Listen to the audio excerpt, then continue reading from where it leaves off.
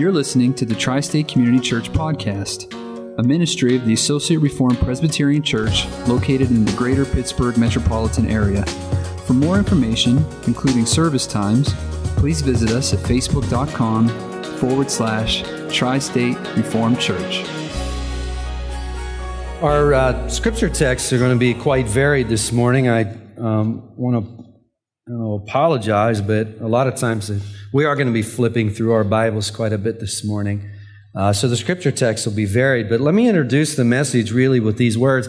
I mean, in the church, there are a lot of words and concepts that we use all the time that sometimes we don't bother to explain. And it can be almost like when you go to the doctor and you've had some prognosis and he begins to rattle off all this Latin to you.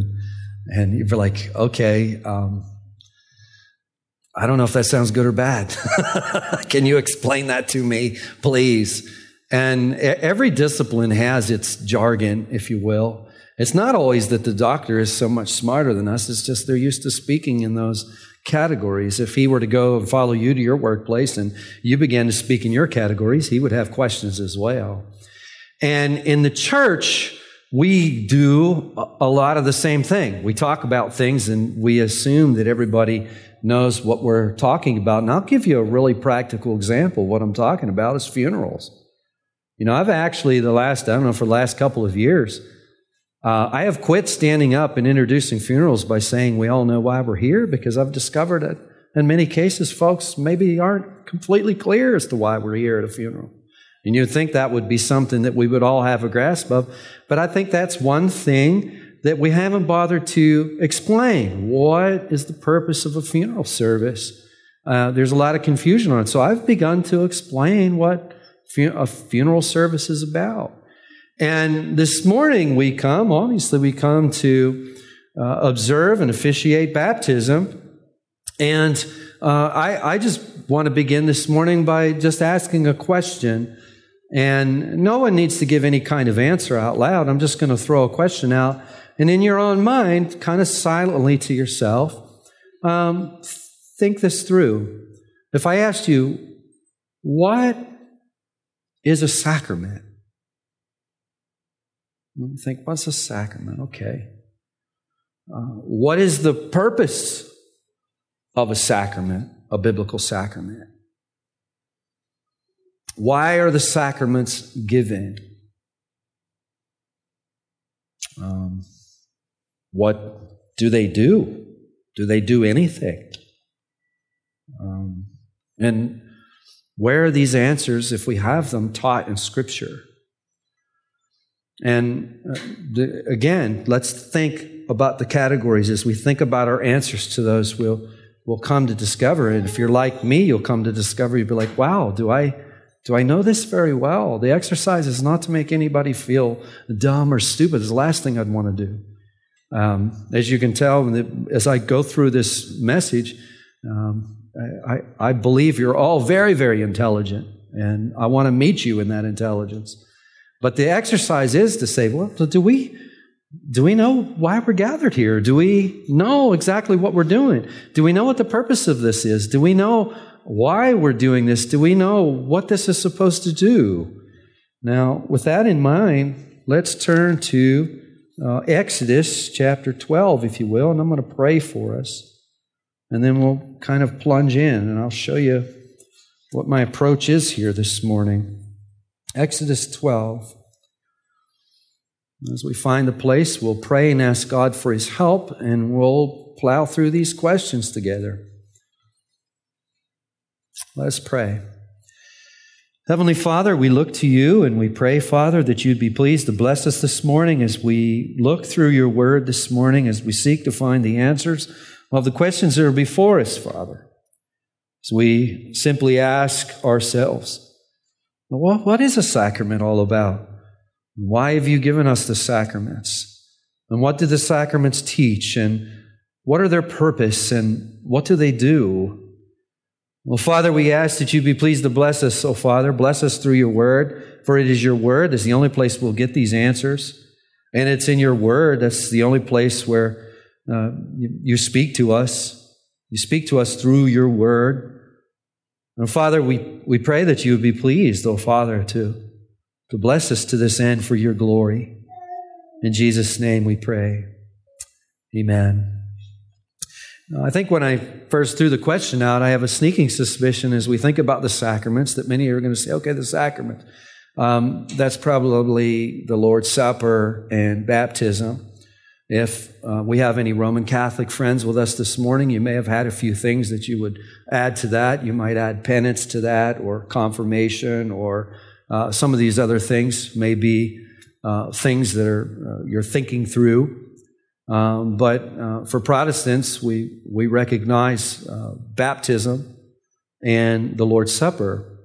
And I know for myself in wrestling with the sacraments and trying to understand the sacraments, that it's been easier for me to start actually with the Lord's Supper, because I think it's easier to get our minds around.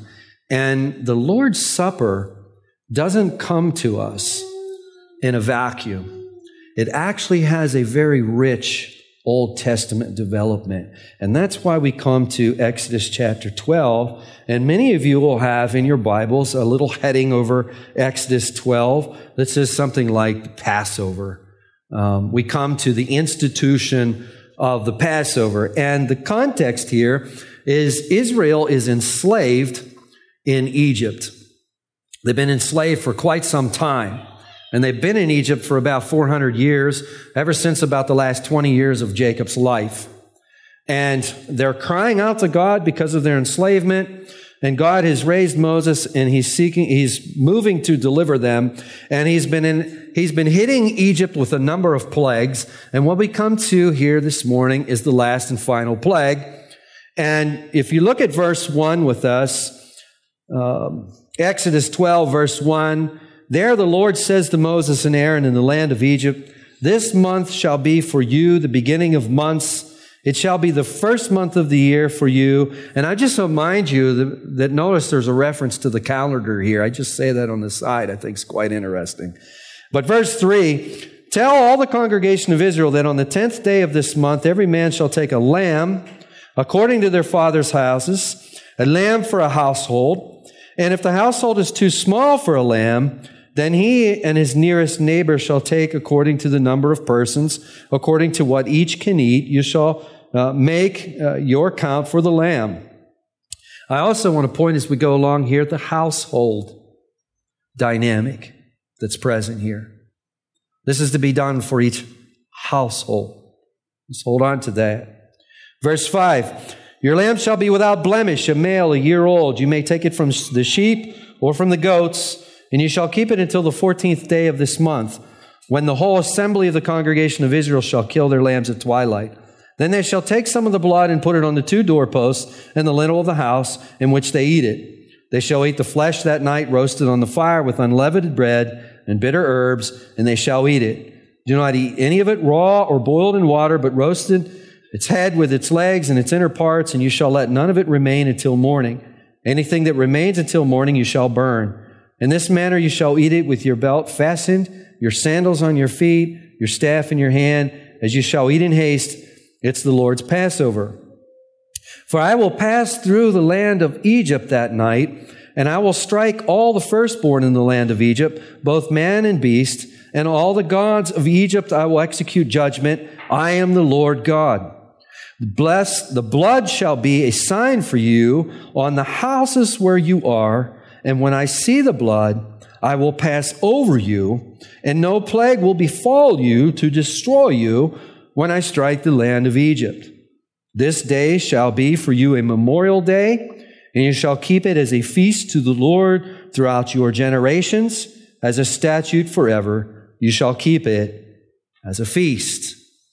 Now, in a thumb sketch, what's going on here? God is telling Moses to instruct the people to take a lamb, not just any lamb, but a lamb without blemish, a lamb with a certain specification, if you will, to slaughter the lamb, to take its blood and paint it on the doorposts, if you will, and the lintel of the house. For God is going to execute judgment on Egypt.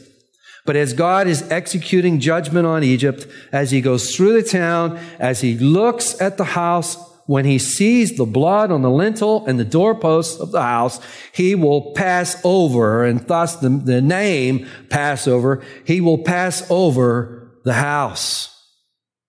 Now, I like to start with this because I think it's easy for us to see what the significance of this is, and it's easy for us to see what this is pointing to. If we've got blood on the doorposts and on the lintel, we are covered, if you will. We are protected, if you will, from the wrath of God as he passes over. So the focus here is on the Lamb, isn't it? The focus is on the Lamb.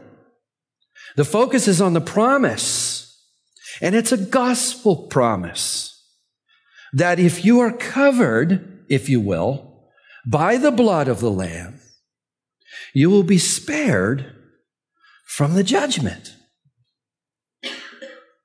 It has a household dynamic, and it also has a covenantal dynamic. If you just turn back with me to chapter 2, in verses 23 and 24. Verses 23 and 24. There we read these words, "During those many days the king of Egypt died, and the people of Israel groaned because of their slavery and cried out for help. Their cry for rescue from slavery came up to God." And look, in verse 24, God heard their groaning and remembered his what? He remembered his covenant. And as the covenant's another one of those words that maybe we don't hear about very often. I fear that maybe we don't hear about very often. But when we do hear about it, we think to ourselves, what is that? But once you begin to see covenants in the Bible, you're going to see them all over the place. This morning, we're going to see them quite a bit. God is remembering his covenant with Abraham, with Isaac, and with Jacob. And that's why we began our service this morning in Genesis 15. Because in Genesis 15, we read about that strange ceremony where Abraham cut these animals in half, and then God passed between the two halves, if you will, and made this covenant with Abraham. And this covenant with Abraham, we're going to talk a lot about this morning, because sometimes we refer to it as the Abrahamic covenant. Sometimes we refer to it as the covenant of grace. But what I want us to see right now is that the Passover has been instituted by God, and there is a sign. The blood on that doorpost and the blood on that lintel is a sign. And that sign is pointing to a gospel promise. Namely, if you have the blood on the doorpost and the lintel of your house, God will pass over your house. You will be covered from his wrath and destruction. And that this is all couched in covenantal language. Can we hold on to all of that? I know we can. Let's hold on to all of that. See, I'm starting to run out of hands here, Pastor. That's okay. In a couple minutes, we'll be done with this. Just hold on there for a few moments. I want to take you now back to Genesis 15 again. Genesis 15. Again, a lot of these passages we're not as familiar with. But in Genesis 15, in verses 12, 13, and 14, as God is making his covenant with Abram, his name is Abram at this point. We'll see later that it's changed to Abraham. We're told in verse 12, as the sun was going down, a deep sleep fell on Abram, and behold, dreadful and great darkness fell upon him. Then the Lord said to Abram, know for certain that your offspring will be sojourners in a land that is not theirs, and will be servants there, and they will be afflicted for 400 years. What God is saying right here in this Abrahamic covenant is say, listen, your offspring, your children, they're going to become enslaved in a foreign land. That foreign land is Egypt. But then God makes a promise. And it's part of this promise, this covenantal promise. I will bring judgment on the nation that they serve, and afterwards they shall come out with great possessions. Why will God bring judgment? Because God is righteous. He is holy. It's hard for us to get our minds around that because we are sinners. And sometimes we think only the big sins are the real deal. We don't think much of the little sins. But if we were completely holy and we were completely pure, if you will, and just, even the smallest infraction of our law would be something we would have to deal with. And God is here promising to deal with this. And there's only one way of escape, and that is the blood of the Lamb. Now, with all of this in mind, turn to the New Testament, if you will, to the Gospel of John. And here we'll begin to see the rich imagery of the New Testament sacrament of the Lord's Supper. If you look at John chapter 1, verse 29, and here at Tri-State, we've been doing a verse-by-verse study of John's Gospel, so it wasn't all that long ago we were looking at these verses. But in chapter 1, verse 29, John the Baptist, that is the he in this verse, the next day, John the Baptist saw Jesus coming toward him and said, "Behold, the Lamb of God." The Lamb of God. Now, this would have been a staggering claim. And he does it again in verse 35. The next day, again, John was standing with his 2 disciples. In verse 36, he looked at Jesus and he walked by and said, "Behold, the Lamb of God." Now, if you just turn a couple of pages to the left to Luke chapter 22, a couple pages to the left to Luke 22, and you look at verses 7 and 8. And the context of this is the last week. These are the last hours of Jesus' earthly ministry. And Jesus is gathering the context in verse 7 there, Luke 22, verse 7, the day of unleavened bread on which the Passover, you see the context is the Passover, on which the Passover lamb had to be sacrificed. So this day comes, verse 8, Jesus sends Peter and John saying, "Go and prepare the Passover for us that we may eat it." And if you look down to verse 14, "And when the hour came, he reclined at table and the apostles with him. And he said to them, I have earnestly desired to eat this Passover with you before I suffer. For I tell you, I will not eat it until it is fulfilled in the kingdom of God." And he took a cup. And when he had given thanks, he said, "Take this and divide it among yourselves. For I tell you that from now on, I will not drink of the fruit of the vine until the kingdom of God comes." Now look at verse 19. "And he took the bread, and when he had given thanks, he broke it and gave it to them, saying, This is my body, which is given for you. Do this in remembrance of me." Here Christ is instituting this. And what he's instituting is not being instituted in a vacuum. It has the Passover as its context. It's couched in covenantal language, as we're going to see here in a couple minutes. It's the context. It's the Passover and the covenant of grace. And Jesus takes the bread, if you will, and he breaks it, and he says, "This is my body." Now, obviously, he's not speaking literally here. No one around the table would have taken that as a literal statement. They would have taken it as a figurative statement. And he says, "This is my body, which is broken for you." And what is he pointing to with this sign? Obviously, he is pointing to what he will do the next day, namely, go to the cross in the place of his people for the sins of his people. And in the same way, you look at verse 20, "And likewise the cup, after they had eaten, saying, This cup that is poured out for you is the new covenant." You see the word covenant there. You get used to, you start to see this, you're going to see it all over the Bible. "This is the new covenant in my blood." In other words, this is the new covenant that's going to be ratified in my blood.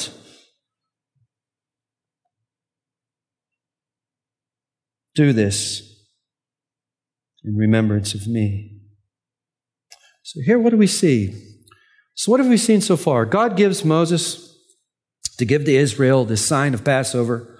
And the sign of the Passover is the blood on the lintel. And the blood on the lintel, the lamb is sacrificed, the blood's put on the lintel, and the angel of destruction passes over the house. And it's in that context that the Lord's Supper is given to us. And when Jesus institutes, as Jesus institutes the Lord's Supper to us, the Passover is set aside. It's no longer appropriate after Christ's blood is shed. He is the Lamb of God. And the important thing we see here is, what is the sacraments doing? The sacraments, first of all, we ask, what are they?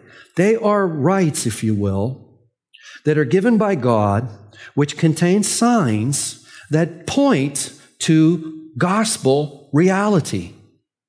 They point to gospel promises. We could put it another way, and even more accurately, they're pointing to Jesus. It points to Jesus. The Old Testament saints looked at the Passover, and they looked forward to the Messiah who would come. Did they perfectly understand all this? No. Do we perfectly understand all this? No. But what we do understand is they looked forward to these gospel promises. And after Jesus institutes the Passover, institutes the Lord's Supper, now what do? We look back. We look back to the Messiah who has come. And what does this do for us? It does the same thing that the gospel proclaimed does for us. If we have faith, if we're embracing Christ, it strengthens that faith.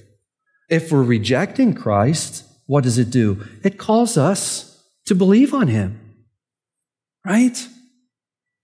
So much more could be said about that. Let's look at baptism now. You probably thought, is he ever going to get to baptism? Yes, we're at baptism now. Okay? We're at baptism now. But I think it helps us to understand what these sacrament stuff's all about if we look at the Lord's Supper first.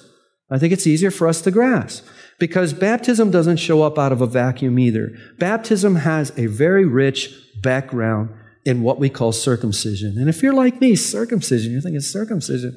Well, what's the meaning of that? I mean, how many of you this morning woke up thinking about circumcision? I'm guessing I'm the only one. Am I right? Raise your hand. And why was I thinking about it? Well, it was because I got to teach on it this morning. That's why. Now, I don't wake up every morning thinking about that. But let's do the same thing. Let's take a look at the background. If you go to Genesis 12, look at a few passages. Genesis 12. This is the call of Abram. He is called Abram at this point. A few years ago, we went verse by verse all the way through Genesis. And we were studying these passages a few years ago. And in verse 1, the Lord said to Abram, "Go from your country and your kindred and your father's house to the land that I will show you, and I will make of you a great nation, and I will bless you and make your name great so that you will be a blessing." Verse 3, "I will bless those who bless you, and him who dishonors you, I will curse." Now look at this last part of verse 3. And some of you remember when we were back here studying this, I made a lot of noise about this last verse and verse 3. And I didn't do it one Sunday. I didn't do it 5 Sundays. I didn't do it 10 Sundays. I think I probably did it 20 Sundays or more because this is such an incredible promise that's given to Abraham that's part of the covenant of grace, if you will. Namely, that in Abraham, all the families of the earth shall be blessed. All the families of the earth, yeah? Would that include the Eccleberry family? You better believe it. Oh, you better believe it. Would that include the Bean family this morning? You better believe it. The householders. That's what we're here to celebrate. Better believe it. See, this is where the rubber of all this really hits the road, isn't it?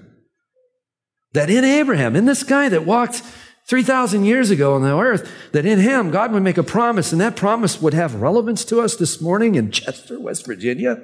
Yeah. That we would be blessed. Now, some of us say, how is that possible? Because Abraham will have a son, who will have a son, who will have a son. You get the drift. And one of these sons will be Jesus. That's the point of the genealogy. You know, you decide you're going to sit down, you're going to read the Old Testament, so you turn, or the New Testament rather, and you turn to Matthew, and what do you got? A zillion names you can't pronounce. You ever notice that? And that's the part where you go, you skip, and then you start when it's all over. But there's an important part. Matthew starts with that because what he wants to show is that Jesus, in terms of his biological descent, Jesus is a son of Mary. He's an adopted son of Joseph. Jesus escapes original sin by having no human father. I know I'm throwing categories out there now that we're like, what is that? We'll have to deal with that another time. Now, we can't deal with it all this morning. But what's important for us to see is that Jesus is the offspring of Abram, and that in Jesus, blessing will come to all of these families in the earth. That's why we're here this morning, isn't it? Now, with that in mind, take a look at Genesis 17. Turn to Genesis 17. And here, the Lord is going to institute a sacrament, an Old Testament sacrament. And it's the sacrament of circumcision. In verse 1, when Abram was 99 years old, the Lord appeared to Abram and said to him, I am God Almighty. Walk before me and be blameless. Let me stop right there and point out that there's a call to discipleship right there. Sometimes we skip over that and we don't think about that. But the Lord calls Abram to walk before me and be blameless. If Abraham were to say, why? Well, the answer is, I'm God Almighty. That should be a pretty good reason, right? I am God Almighty. Walk before me and be blameless. Verse 2, that I may make my covenant between me and you and may multiply you greatly. Then Abram fell on his face, and God said to him, behold, my covenant, there's the name, covenant again. My covenant is with you, and you shall be the father of a multitude of nations. No longer shall your name be called Abram, but your name shall be Abraham. For I have made you the father of a multitude of nations. I will make you exceedingly fruitful. I will make you into nations, and kings shall come from you. I will establish my covenant between me and you and your offspring after you throughout their generations for an everlasting covenant to be God to you and to your offspring after you. Now, what's starting to develop here is this covenant promise that, namely, what God is doing, and this is happening from Genesis 3 all the way to Revelation 22, what God is in the business of doing is going out and grabbing people. And he's grabbing them and he's pulling them to himself. And he's in the process of making them his people. He is in the process of covenanting to dwell with them. And he's in the process of making himself their God. And we find this echoed through the Bible. The last echo of it is in the latter chapters of the book of Revelation. It goes all the way through the Bible. Now, in verse 8, he says, I will give to you and to your offspring after you the land of your sojournings, all the land of Canaan, for an everlasting possession, and I will be their God. And God said to Abram, as for you, you shall keep my covenant, you and your offspring after you, throughout their generations. This is my covenant which you shall keep between me and you and your offspring after you. Every male among you shall be circumcised. You shall be circumcised in the flesh of your foreskins, and it shall be a sign of the covenant between me and you. Here God is instituting, in the context of a covenant, a sign that signifies something. And this is why, as Protestants, we only consider these two things as sacraments, because of these components. Now in verse 12, God says, he who is 8 days old among you shall be circumcised. Notice the household component here. Some of you are in the medical community. You can answer this better than me, but would it be safe to circumcise in this economy a child any younger than 8 days? I'm guessing no. I'm not a doctor, medical doctor. I'm getting a no. Some of you say, I don't know how safe it is at 8 days. The point is, as soon as possible, these male infants are to be circumcised. They are to be circumcised. Every male throughout your generation, whether born in your house or bought with your money from any foreigner who is not of your offspring, both he who is born in your house and he who is bought with your money shall surely be circumcised. So shall my covenant be in your flesh, and an everlasting covenant. Any uncircumcised male who is not circumcised in the flesh of his foreskin shall be cut off. Now, hold on to that. You can let all the other stuff go, by the way. Hold on to this for a moment, namely the idea of being cut off. Circumcision is a rite where the foreskin is cut off. And here we have this idea of being cut off. Now, I want to point your attention so far in Genesis 17 that what we see here is not a response of Abraham. That is not the central point here. The central point of what's going on is what God is doing. This whole chapter is about what God is doing. God calls Abraham to himself. God says, walk before me and be blameless because I am God Almighty. God says, here, I want you to circumcise all the males in your household, all the way down to your males who are only 8 days old. And this is going to be a sign for you. Well, a sign. Well, what does this sign point to you? What's this sign? What is being pointed to here in this strange rite here? Well, let's think about the meaning. One of the things we can already look at here is circumcision is a sign of the covenant. So we can see it's a covenantal sign. So one of the things we would see is that it marks off the people who are in this covenant from people who are not in the covenant. In other words, it's a sign that shows those who belong to God, if you will, in distinction from those who do not. But there's many other things. It's really, if you turn to Deuteronomy 30, you have Genesis, Exodus, Leviticus, Numbers, Deuteronomy 30. I know for your morning devotions this morning, you were up early in the morning and in Deuteronomy 30, weren't you? All of you were in there. I know you were in there. I think one of the reasons this stuff's so murky to us is we just don't know some of these passages well as maybe we could. If you look at verse 6, Deuteronomy 30 and verse 6, the Lord your God will circumcise your heart and the heart of your offspring so that you will love the Lord your God with all your heart and with all your soul, that you might live. Someone say what? The Lord your God will circumcise your heart and the heart of your offspring so that you will love the Lord your God with all your heart and with all your soul, that you may live. Now, someone might read that and say, you know what? Is you sure that belongs in the Old Testament? Because that sounds a lot like a New Testament thing, doesn't it? The Lord is going to circumcise your heart so that you will love Him.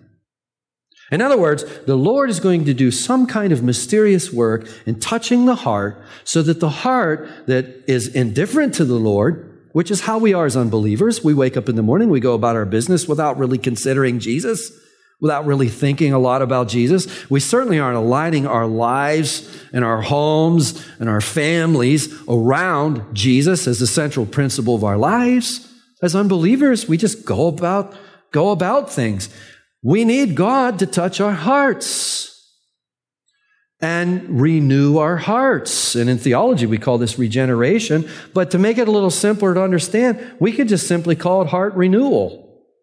And this is what goes on the divine side of things when a person converts to Jesus. You know, we're walking in life and we're going this way. And then we hear Isaiah say, turn to me. Or actually God speaking through Isaiah says, turn to me and be saved, all you ends of the earth, for I'm God and there is no other. Now, if I'm walking this way and God is telling me to turn to Him, well, obviously my back is to Him. And that's the posture of unbelief. Now, when we turn to Him, that is the human side of it. Conversion is the human side of it.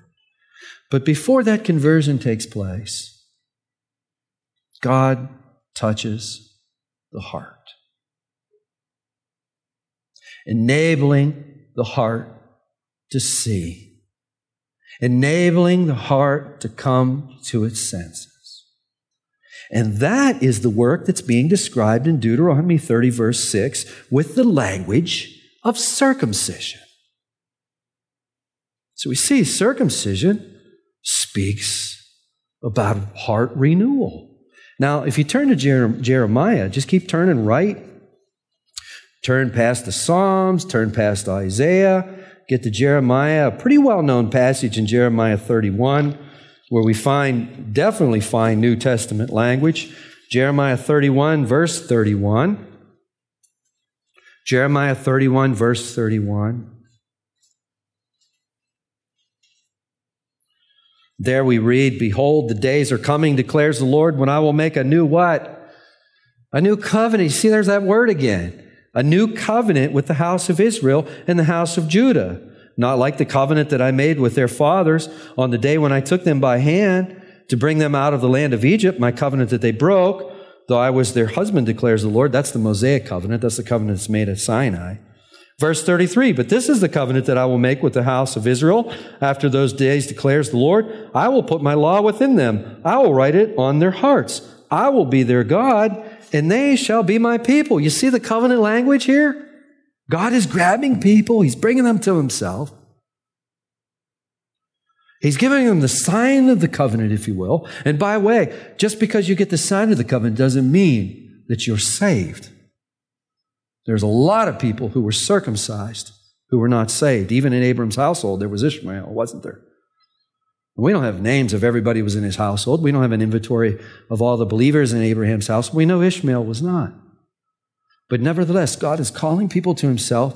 They're getting the sign, if you will, and God is promising a day of a new covenant, and no longer shall each one teach his neighbor and each his brother, saying, know the Lord, for they shall all know me, from the least of them to the greatest, declares the Lord. For I will forgive their iniquity, and I will remember their sin no more. And this new covenant is the new covenant administration of the covenant of grace, where God is promising to dwell with us. He's promising to bring people to himself, and he's promising to make them his people. He's promising to be their God.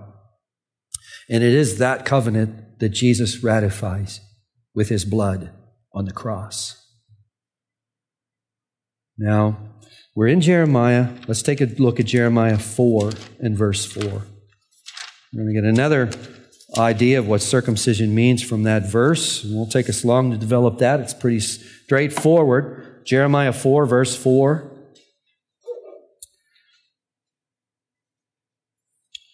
Jeremiah 4, verse 4. Circumcise yourselves to the Lord.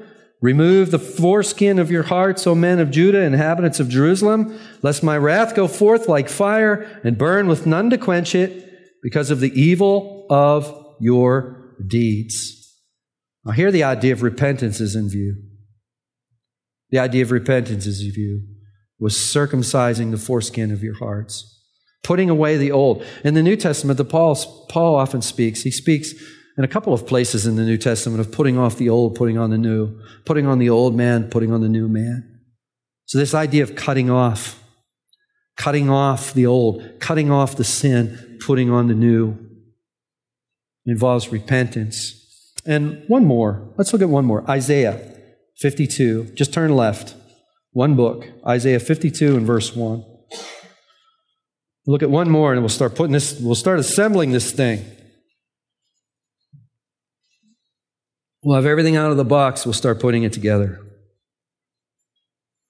Isaiah 52, verse 1. Awake, awake, put on your strength, O Zion, put on your beautiful garments, O Jerusalem, the holy city, for there shall no more come into you the uncircumcised and the unclean. The uncircumcised and the unclean. Now what is that? A circumcision now is being used in a reference. It's being used negatively.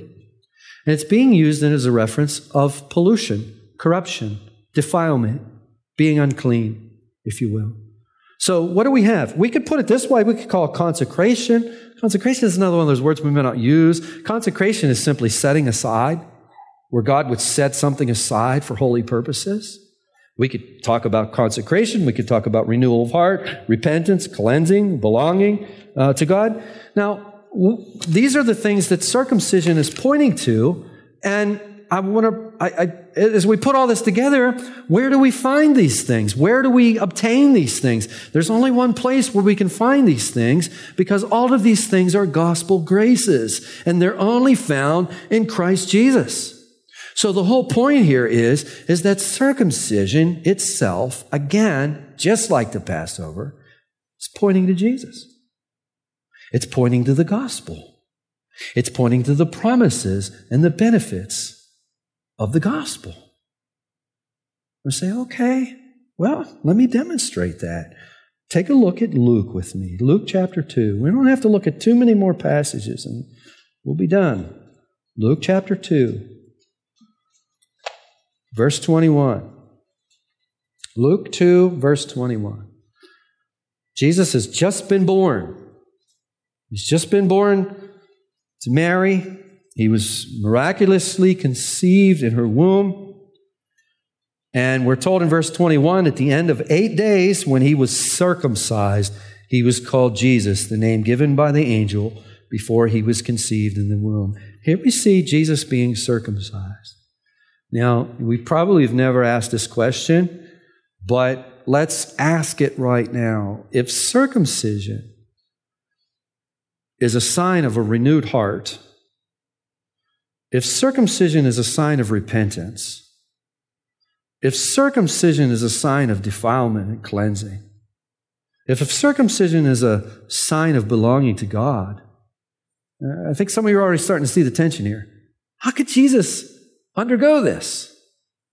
Now, on the surface of it, and I think this is what we do in our minds when we read it, we read this passage and don't think much about it because in our minds it's like, okay, all infant males are to be circumcised when they're 8 days old. But let's think of the imagery of it. Because the imagery of it is going to raise our eyebrows. We're going to say, wait a second. Is it possible that Jesus could be excluded from the people of God? That's unthinkable. Does Jesus have any defilement in his heart? That's unthinkable. Is he polluted or corrupt in any way? Does Jesus need a renewed heart? He's the Holy One of Israel. So how is it that he undergoes the sign of circumcision? You don't need to turn there because I've asked you to turn so many places this morning. And you've been so kind to do it. I'm just going to turn there myself. I'm going to turn to a passage of Scripture in Isaiah. It's Isaiah 53, and it supplies the answer.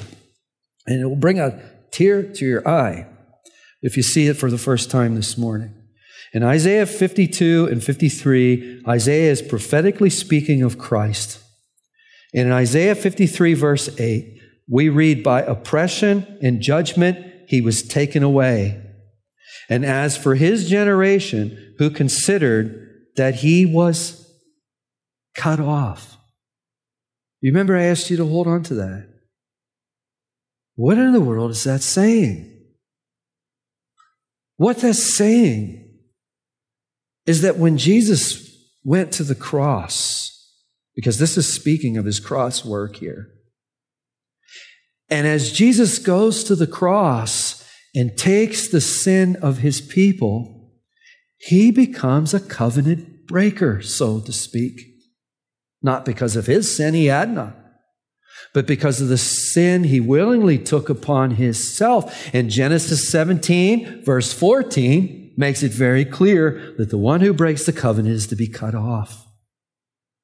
And Christ, as he goes to the cross, is willing to be cut off for sinners like you and sinners like me. And there we get a new meaning of the cross. The cross itself is the circumcision of Christ, if you will. Because there in that bloody rite, Jesus is being cut off where he would say, my God, why hast thou forsaken me? In that moment in time, he was cut off for us. I can't say this without immediately thinking of that song that I love so much. Oh, how he loves you and me. Oh, how he loves you and me. He gave his life. What more could he give? Oh, how he loves you and me. Now, how's that related to baptism? In Matthew 3, and you can turn there if you want, but you don't have to, but in Matthew 3, Matthew chapter 3, we're going to get this all connected. Matthew 3. There Jesus is coming to John in verse 13, and he's coming to John to be baptized by him. That's verse 13. Now, mind you, John's baptism is a baptism of repentance. And lots of people do think about this because people do. I know just being in pastoral ministry, people do ask this question. Let me look at this passage here and you'll know what the question is. Verse 13, Jesus came from Galilee to the Jordan to John to be baptized by him. Verse 14, John would have prevented him, saying, I need to be baptized by you, and do you come to me? But Jesus answered him, let it be so now, for thus it is fitting for us to fulfill all righteousness. Now, Jesus comes to John. John's baptism is a baptism of repentance. And Jesus comes to John. He says, I'm here to be baptized. And John's hesitant, and rightly so. How is it that he who is without sin, how is it the Holy One of Israel could submit himself to a baptism of repentance? The answer is in our scripture memory verse. Luke chapter 12, verse 50. That's why I chose that verse. Luke 12, verse 50. Here's the answer. I have a baptism to be baptized with, and how great is my distress until it is accomplished. What is Jesus talking about? He's talking about the cross. And he's using baptism language for the cross. And why is he doing that? Because what takes away the sin? What washes us from our sin? The answer is the blood of Christ. And it's not so much the blood, it's the death. The wages of sin is death. Jesus steps in our place in order to die for our sins. And in that sense, the cross becomes the baptism of Christ. And here at the cross, both circumcision and baptism kiss each other. They meet. And just as the Passover is a bloody rite that is inappropriate after the shed blood of Christ, it gives way to the Lord's Supper, so too the sacrament of circumcision, which is a bloody rite, gives way to water baptism. It's instituted by Jesus in Matthew 28, verse 19. He institutes it himself. You don't need to turn there. I'll read it to you because it's part of the liturgy this morning when we call our candidates forward. Let me just read it to you as soon as I find it.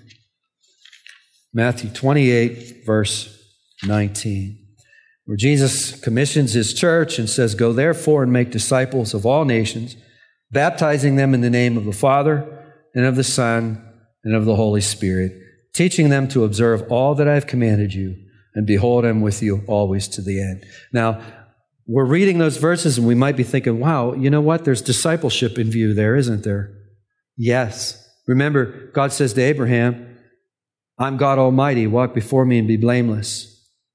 And as they're circumcised, they're called to discipleship. In other words, they're called to follow hard after God. Now, as we've looked at these sacraments, what we have discovered is that the sacraments point to the gospel. Passover points to the gospel. The Lord's Supper points to the gospel. Circumcision points to the gospel. Baptism points to the gospel. And if I might make application right now, what we have to resist, there's this constant temptation to turn these sacraments into being all about us. One of the reasons I had so much trouble figuring all this out is because I was constantly hearing that the primary issue in baptism is about me and my faith. And we haven't seen any of that as we've looked through the scriptures. It's not a sign that Rick Anderson has faith and that Rick Anderson is now walking in obedience with the Lord, although as an adult, if you're baptized, that's certainly going to be in view. But it's a sign of the covenant promises that are fulfilled in Christ Jesus. We know from Sunday school, it's never the answer. The right answer to the Sunday school's teacher is never me. It's always Jesus, isn't it? I mean, if you're daydreaming and you didn't even hear the question, and then she looks right at you and calls you and says, "What? Do you have an answer, young man?" I was thinking about something altogether, but how about Jesus? That's right. You got it. What is baptism about? It's about Jesus. But we have this temptation, and you're going to hear voices all over the place that, no, it's about our faith. That's not what it's about. As we've looked through all this material, what have we seen? It consistently points to the gospel. I will tell you what baptism is. What does it do? Baptism is a gospel preacher.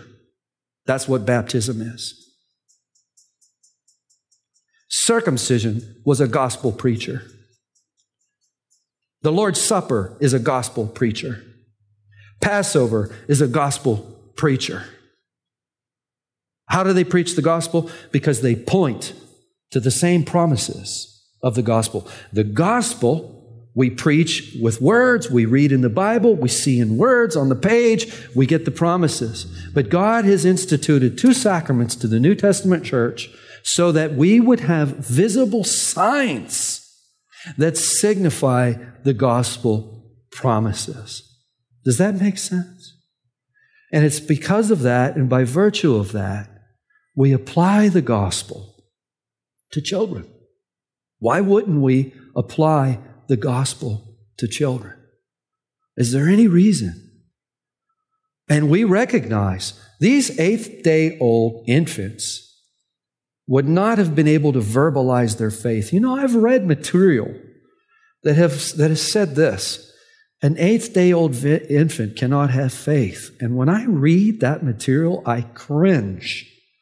And I've read it there's some big-name people that have written stuff like that. And I cringe. Who are we to say that an infant cannot have faith? One of the things that I often do when I'm meeting people, and many of you will contest to this, when you come to Tri-State, start making a habit of coming to see us, eventually Tammy and I will get around to you and we'll say, come on, man, let's go get something to eat. And one of the things I love to ask people is, tell me about your testimony. And once in a while, someone will say, I don't have any fancy testimony. I just don't even really remember when I started believing. I've just always believed. Okay, you don't remember when you started believing. Well, was it at 6? I don't know. Was it at 8? I really don't know. Was it at 3? I couldn't tell you. Was it at 1? It's a mystery to me. Then to that, I would add mentally handicapped. My wife works with mentally handicapped, and I've had opportunities to go and minister to the mentally handicapped. I've had opportunities to do services, especially at Christmas time, the mentally handicapped, and they're usually glued to us when we do those things. Are we going to say, because they can't speak a word, that God can't convert them, that He can't save them, that He can't bring them to Himself?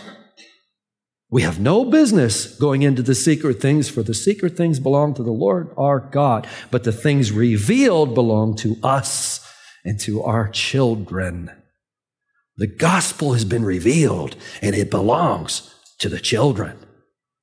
And that gives a lot of meat to Jesus' words when He says, let the little children come to me and do not hinder them, for such belongs the kingdom of heaven. That is not given to us by one gospel writer, not by 2 gospel writers, but it's given to us by 3 gospel writers. Just in case we missed it by the first 2. It gives it to us a 3rd time. We do need those things, don't we? If we could have Dustin go get the children, Lisa and the children in here, we'll move. We'll bring folks in here. And while they're doing that, let us pray. Heavenly Father, we thank You, Lord, and we praise You, Father, for these great gospel promises, Father. We've been looking at Your gospel since we started in these last 45 minutes or so, and how our hearts are warmed by these great truths that we're not left to our own. And that you could have just simply given us Your word, and that would have been enough. But You have given us these sacraments of the Lord's Supper and the sacrament of baptism. But before that, You gave us the Passover and You gave us circumcision. And all of these things point to Jesus, and they all have their yes in Jesus. And oh, Father, we thank You for the new life we have in Him. We thank You for the fact that our baptism points to the promises, that if we put our faith and trust in You, that all of this new life and all of these promises will be ours. And it points, the Lord's Supper magnificently points to what You've done in our place, as baptism points to all of the benefits that we have in Christ, heart renewal, union with You, cleansing, all of these things, Father. And we thank You for this rich imagery. Open our hearts to receive these things, we pray, in Jesus' name. Amen.